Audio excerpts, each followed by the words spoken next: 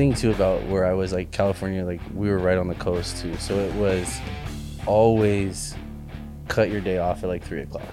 And part of the reason like I moved here and I liked it because the energy of Toronto's amazing, and the work ethic of people, like really hard workers here, and work good long hours, and I like that. In California it's a little different, and not to say that the people don't work long hours there, but there's just this kind of whole mantra of like, we want to head to the beach at like 3. We want to kind of like. I have a chill theory on little this bit. I was going to run by you because I'm finding this week very tough to be motivated and focused because of the weather. Yeah. The weather is so good. So suddenly in the back of my mind, I'm like, driving range. The Right? opportunities of like. Or in the back up. of my mind, I'm like, bike ride. Mm-hmm. Like it's just there. Mm-hmm. Whereas in the winter, I just find you just do your thing and that's it. There's no distraction. Yeah. Okay, maybe you go to a bar, you go to a movie, but you just kind of do your work. And I find myself this week just looking outside, like thinking, is there a way to get out of today? Yeah. I don't want to do it. And then thinking on the West Coast, if you literally live on a beach and you're on the water and it's that weather all the time, I'm like, yeah, I'd be like the shittiest worker. So, but the thing is, there's the other side of that coin too, is that like I find that people here are much more resilient because they have to decline doing the funner thing a lot. Yeah. Or they're either declining, skipping out at 1 p.m. to go swimming, or they're going outside and it's bitter ass fucking cold and they have to lay brick on the outside of a house when it's like minus 20. So I find that the people here are kind of like constantly in a mode of like denying themselves the comfortable thing to do. Whereas when you go somewhere like that, it's kind of like, it's always a little comfortable. So you're always a little bit, I'm waiting tables today, but tomorrow's going to be a good day. Maybe I'll go to the beach tomorrow. Like whatever. Well, and I don't know if this is I used to think it was a U.S. Canada thing, but I don't know if maybe it's just like a Canadian European thing or not, but it's just how people spend their weekends.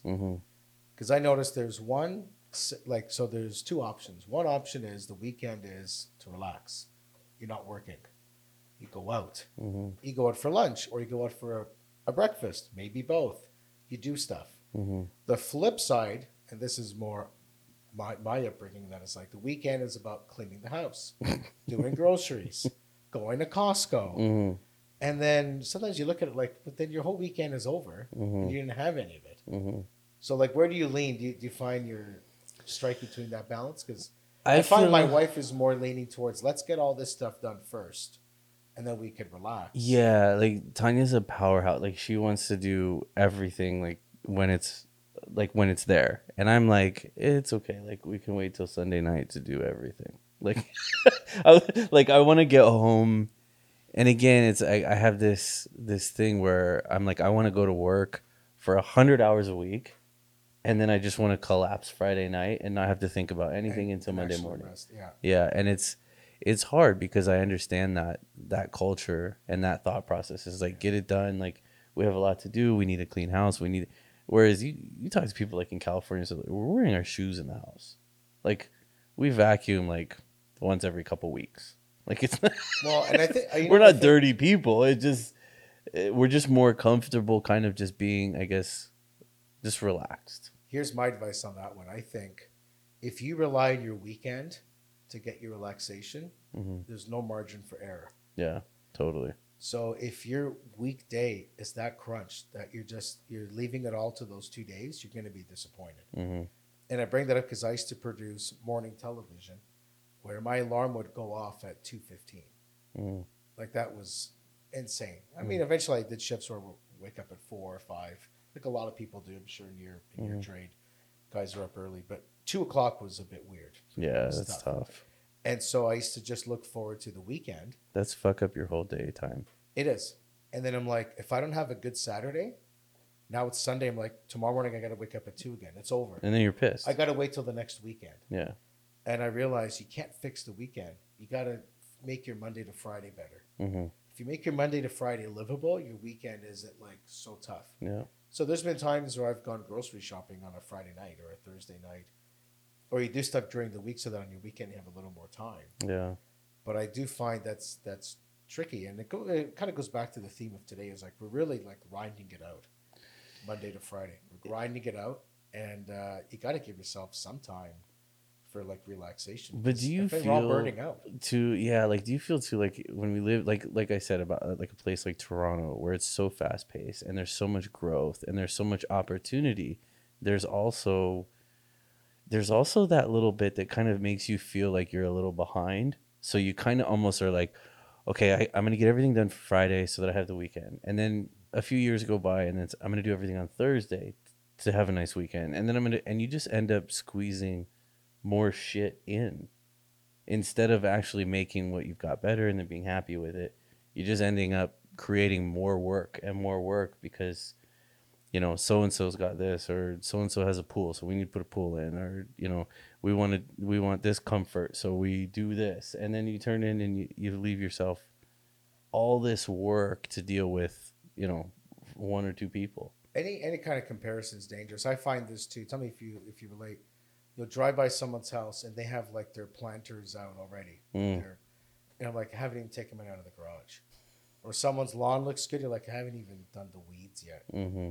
And so you start comparing it like there's some kind of race that they jumped you on. Mm-hmm. And then you can never, ever catch up. And you're overwhelmed. It just becomes overwhelming. We don't know. People are driving by our place probably thinking from their perspective they're behind. But we don't see it that way. You always think that you're behind. Mm-hmm. So I'm just finding that's kind of the weird thing. Like our balance of work and play since the pandemic has been kind of weird. Yeah, and I think when you sit and you reflect on, how far you've come as a human being, like a lot of people feel disappointed because they're a certain age or they're a certain whatever, and they're like, oh, I was gonna be this by now, or I was gonna had this dream, I'm gonna retire by the time I'm 40. Like I said that since I was like 5 years old. And I think that where that's dangerous is that you never leave yourself time to sit and just reflect and say, like, look at my accomplishments. Look at what I've done as a human being. Like if you've got, I wish I had a calculator. If you've got, say you've got 10 years, that's, was it 365? That's, was that 3,650 days that you got up, you went through life, and you were successful. And we talked a little bit about like the animal kingdom and stuff and how like treacherous it is and the existence for a fucking squirrel in the animal kingdom. Like we're human beings. We're the biggest motherfuckers on the planet. And if we're not the biggest to some animal, we got the means to put that big ass thing down. Mm-hmm. Like we're the most powerful species. We're the most powerful. And if you like, I have this picture up of a ship in the middle of war, and it's from like the 1500s. And the reason I have that shit, the cannonballs are blowing up. There's a ship that's all burnt down in the middle of the ocean. I put that up there because to remind myself that we are always at war. And at any given time, someone could smash into you in your car, hammered drunk, or your child, God forbid, could die for an illness that you had no idea or couldn't see coming. We're at war, and you don't realize that's not a bad thing. It's not something to be scared of. It's something to be proud of, that you made it for every 10 years. You made it 3,650 days through that war, through that battle to exist today. So you're pretty fucking successful if you're here. And I don't care if you got, you're homeless and you got a needle stick hanging out of your arm. You're alive, motherfucker.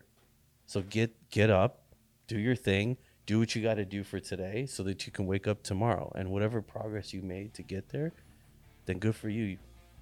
It's well said.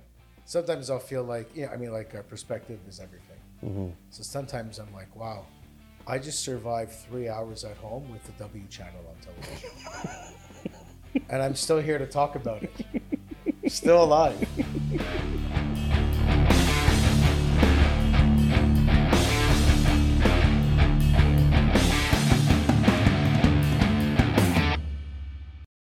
All right, guys, thanks for stopping in. As always, this has been the Tile Freak Podcast, and this is shit that I wish I heard when I was young. Like, subscribe, follow YouTube, Twitter, Instagram, all the socials. You know where to go. DM me with any questions or subjects that you want me to talk about. I'd be more than happy to indulge you. Once again, this has been the Tile Free Podcast, and now it is time for me to get back to work.